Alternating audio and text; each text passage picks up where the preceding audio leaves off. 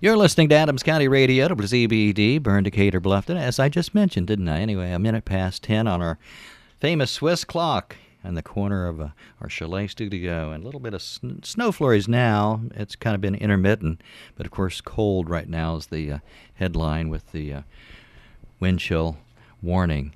And I appreciate the two guests for coming up the imaginary mountain in a cold, snowy day. And it's Kara Manke and Dr. Roger Thompson, retired dentist, I understand. Welcome to both of you. Thank you, Tony. It's very, very nice of you to have us here. It's our privilege. Well, I know Steve Gagel of the Z Team, and a long time. He's a friend. We're unofficial cousins because I'm Tony G and he's Steve G. So, but he set this up, and welcome to you, Kara. Thank you. Thank you for having us. You're very welcome. Now, I have this little pamphlet. It says Uninsured or Underinsured, the Unfailing Love Clinic, and it's, I see, inspired by 1 John 4:19. We love because he first loved us. I'd mentioned off the air about years ago we had it, but they ended its run of the program. It was on, I think it started in the early 50s. And was on until about 5 years or more ago. I don't know, but the Hour of Decision with the Reverend Billy Graham, and I got to attend the last time it was in Indianapolis but it was still it was I think still the RCA Dome at that time. Anyway, he said this: if there's anything you remember tonight from our service, if there's just one thing, God loves you. And I just thought, that says it all. So this is, I'm sure, this is a mission of love that you're going to talk about today. It's the Unfailing Love Clinic. Tell us about it, please. Well, this clinic came about 4.5 years ago, and this was a vision that Kara had. God spoke to her and put this into her mind, and so I'm going to let her tell that story a little bit. Well, that's great, Kara. I don't know how long Just go. We're open. We're open. It's just you have the floor, so to speak, here on the imaginary mountain. But just from the beginning. Let's. I mean, first thing, like, I'm just an average person. Like, I'm not like somebody super smart or and God just began over the years, took me through many different seasons in life, teaching me just a lot of different things, and just places in my heart that needed to shift and get refined. I've been through the fire many times. And he just began, I went on some mission trips, and he began to birth like this heart for service in me. And it's kind of crazy because when I was younger, I remember times like I was very selfish. And that's human nature, isn't it? Yeah. Oh, yeah. I mean, for better or for worse, we're all subject to it. My hands raised in my life from from the child and teenager years to this very day. To be honest with you, I have to fight that, thinking just about Tony. Mm-hmm. Yeah. I mean, it's hard to not focus on the things at hand and what's best for me, but kind of looking at things at like what's best for everybody as a whole. Even if there are things that I may have to give up or do without. But I was kind of at this point, I went to Costa Rica back in, what year was it? 2010, I think. Okay. And I come back, and here I was, I come home, tell my husband, I'm like, let's go be missionaries. Let's just sell everything. Let's just leave. He's just looking at me like I'm crazy. Like, who is this woman? And he's like, just calm down. Like, and obviously, it was just like, I was just on fire and just ready to do something. But in the following year, in 2011, we both went to Haiti, which was amazing. And that's one of the poorest. Costa Rica is too, but I know Haiti is one of the poorest countries in the world. Mm-hmm. Mm-hmm. Yeah, it was very eye-opening, just very humbling. Just really makes you appreciate, what you have, and just to count your blessings every day, because there's people that are just like their focus is survival, Every day. Yes, it's a daily thing of survival. But then, after we come back from Haiti, I mean, I had a really good job. It was actually, I mean, it was amazing. I didn't think I'd ever leave there. Um, and, but there was something in me that still just felt empty. There was a place in me that I was just like, God, like, what do you want? Like, and I remember one day I got off work early and my grandma and grandpa helped babysit. And so they had our kids. And I was just like, God, like, what do you want? Like, you have got to take this desire for missions away, or you have to show me what I need to do, because like I can't handle it anymore. And he just I had a vision. I didn't know what a vision was. I didn't even know they were real, especially for somebody like me. Like, you know, I wasn't like some super Christian. I had my few rebellious years when I was younger. You know, I didn't always listen to my parents. And you know, it was trying for them sometimes, I know, but anyways, and I just saw in my head, like, this picture. It just said, unfailing love, 1 John 4:19. I didn't know what 1 John 4:19 was, so I ran and grabbed my Bible, and I'm like, what is this verse? What's it even say? And it just said, you know, and I was like, oh, we love because he first loved us. Oh, that's nice, you know, but it really didn't start to sink in until a couple years later. Like, I was just kind of like, what does this even mean? Like, what, you know, and it's just, like, if anybody asks why we do what we do, and like, I know for me, like, I've received and encountered, like, God's grace and mercy and his love, like, and it's just because of that, you know what I mean? Like, I can't help but to extend that to other people, for them to know, like, what that's like, to let other people know that they're seen, that they're cared about, you know? Like, sometimes you can't help your circumstances, but there are people that will, if you make the choices, like, we're willing to step in and help you to, you know, take that next step forward, to take that next step up. And so that's kind of where it started, was, and then I just kind of started reaching out. Well, no, actually, I had to start grad school. I had 3 kids. I just had my youngest in May, and then I started grad school in August, and it was 4 years. So, like, I actually just wrote unfailing love, 1 John 4:19 on a Post-it note. I stuck it on the side of my refrigerator. And, like, for those 4 years of school, that was, like, my driving force to finish, because I knew, like, I would never be able to open a clinic, like, if I didn't finish. And my second year of school, I'd come home crying. I wanted to quit every single day. Like, I'm like, what did I get myself into? I can't do this. Like, I felt like my kids were, I don't know, I mean, and there was a place that, like, because I wasn't, like, I mean, I was, my nose was always in a book or on my computer doing homework, studying, reading. And there's somebody had come up to me. They actually prayed for me, and they didn't know anything that was going on. And they're just like, I want you to know, like, your kids lack nothing. I just, like, started bawling, because, like, that's how I felt. You know what I mean? Like, I felt like I was missing out, like, with so much. But, like, what I realized was that where I was going to school, like, it actually allowed other people in my family to step in, Sure, to help provide and some support. of the needs. Yeah. We heard the Salvation Army Heartbeat 60-second vignette. Always makes me reminds me about the Red Kettle campaign in the holiday season. But they always say, "Need has no season," you know. And so you not only had learned the need, and it sounds like you've brought it home to your home area. That feeling of helping people in need, you know, that has no season. Yeah. You know, all year round, every day. And we need support from each other, and you got it from your family as well, I'm sure, as your church. Oh, yeah. And then Kara, in 2014, began to gather a group of people around her who had a similar vision and desires, and we formed a board to begin this Unfailing Love Clinic. And so we came together in the fall of 2014, right? Yeah, our first meeting was November of 14. Right. Yep. Now, I see physically it's located 1040 South 11th Street. Does that be downtown?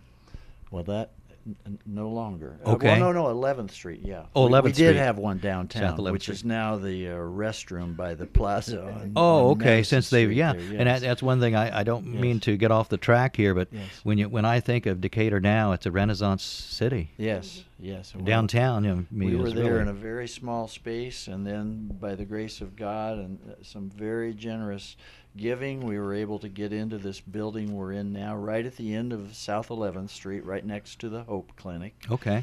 And it's a wonderful space.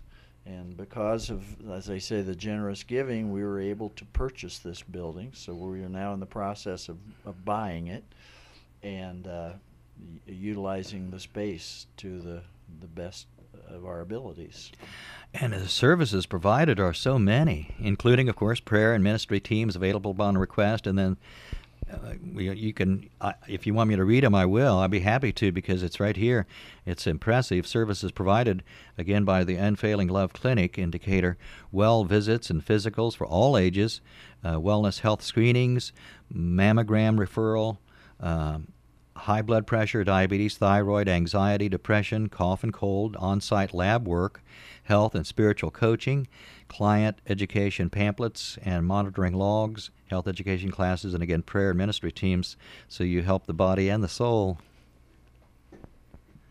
And we are staffed by volunteers who make this possible. It is a free clinic for people who come. The donations are encouraged. Certainly, yeah. I was going to ask about the fundraising. But it's not mandatory. Sure. They have to make a donation. It's there for them. I'm glad to get the word out, and please let us keep informed to get the word out as far as volunteerism and the availability for all of these services. I see now. Is this up to date as far as hours of service? Mondays and Wednesdays, 10 a.m. to 5 on Mondays, and 10 a.m. to 6 p.m. on Wednesdays. Yes, that's correct. It's been quite the journey. When we first opened, we were only opened 1 day a week. Whenever we were downtown, it was Monday mornings from 10 to 2. And then one thing I've learned just kind of about the kingdom is just that, God will give you a little bit, and as you take care of that, like almost like he plants a seed, and as you take care of that and nurture it, and it just continues to grow. And that's exactly what he's done with this clinic. Is it started out just very small, then eventually we opened up on Friday, one Friday a month. So then we were open up 20 hours a month, and then at our 2-year anniversary, we opened 2 full days a week. And so we've been open about 3.5 years now, and then providing medical services. And now we're pretty excited because we're working on opening a dental clinic with the same we have client qualifications. Like, we will see up to 200% of the poverty level. So there is a screening process and verification process that we go through for clients that we see. But I think Roger's kind of excited, and but this whole dental thing has been quite the journey. Well, Dr. Thompson, and with me again from the Unfailing Love Clinic in Decatur, Kara Mankey, and Dr. Roger Thompson, retired dentist. But I'm sure over your career, you saw how the cost to maintain dental health, let alone other parts of our body. But that's so important. It's has really become out of reach for, unfortunately, too many. Yes, and I do want to say that having practiced dentistry in this community for close to 48 years. I know the dentist in Adams, Wells, Jay County, they do a very good job of providing emergency services to people in need. If someone has severe pain or a severe infection, all of the dentists will bend over backwards to get that person in and take care of that emergency need. But what they can't and are unable to do then is to have that person come back, do a basic examination for them, and help them to find the little problems that will eventually lead to bigger problems if they're not taken care of. So that's where we want to fill in the void now. Well, helping these people to do more preventive care and take care of the little problems that can become A emergencies. few years ago, before I became available, and this happened even before, for several years, I had to put some family needs over my dental needs, and I didn't have dental coverage, and it was before I was eligible for Medicare help, and I paid the price. I had some severe problems, gum problems and such. So, and it wasn't that I was, but frankly, I mean, I was up against a rock and a hard place with some obligations that came up that were not expected, but that's life, But my dental negligence, I paid the price for it. Yeah, it's definitely a need in the community, and I know people who come in to see Kara now are asking her, how soon are we going to get this dental clinic, because there are so many unmet needs out there. And we do have several dentists in the area who've said they will volunteer, because I'm getting old. I won't be able to do it too long. And you look great. Yeah, and we've had dental and a great smile. Both of you have great smiles. Dental hygienists have also said they'll help us, and so it all depends on the volunteers we get, because we have a couple of paid staff members, but most of our workers are volunteers, and it will continue to be that way. Is there any church or churches that are able to help with this clinic? We've had many churches. Kara has spoken at several churches, and we've had support of many churches already. And Kara, I know that you went to Costa Rica and then lived in Haiti for a while, but isn't it nice to help those in need at home?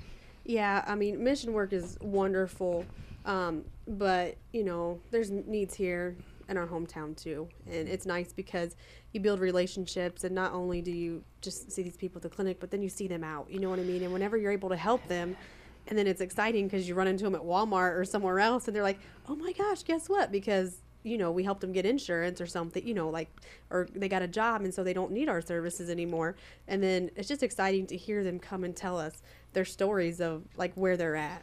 I'm from southeastern Indiana, as I told you both off the air, but I've said it on the air too over the years.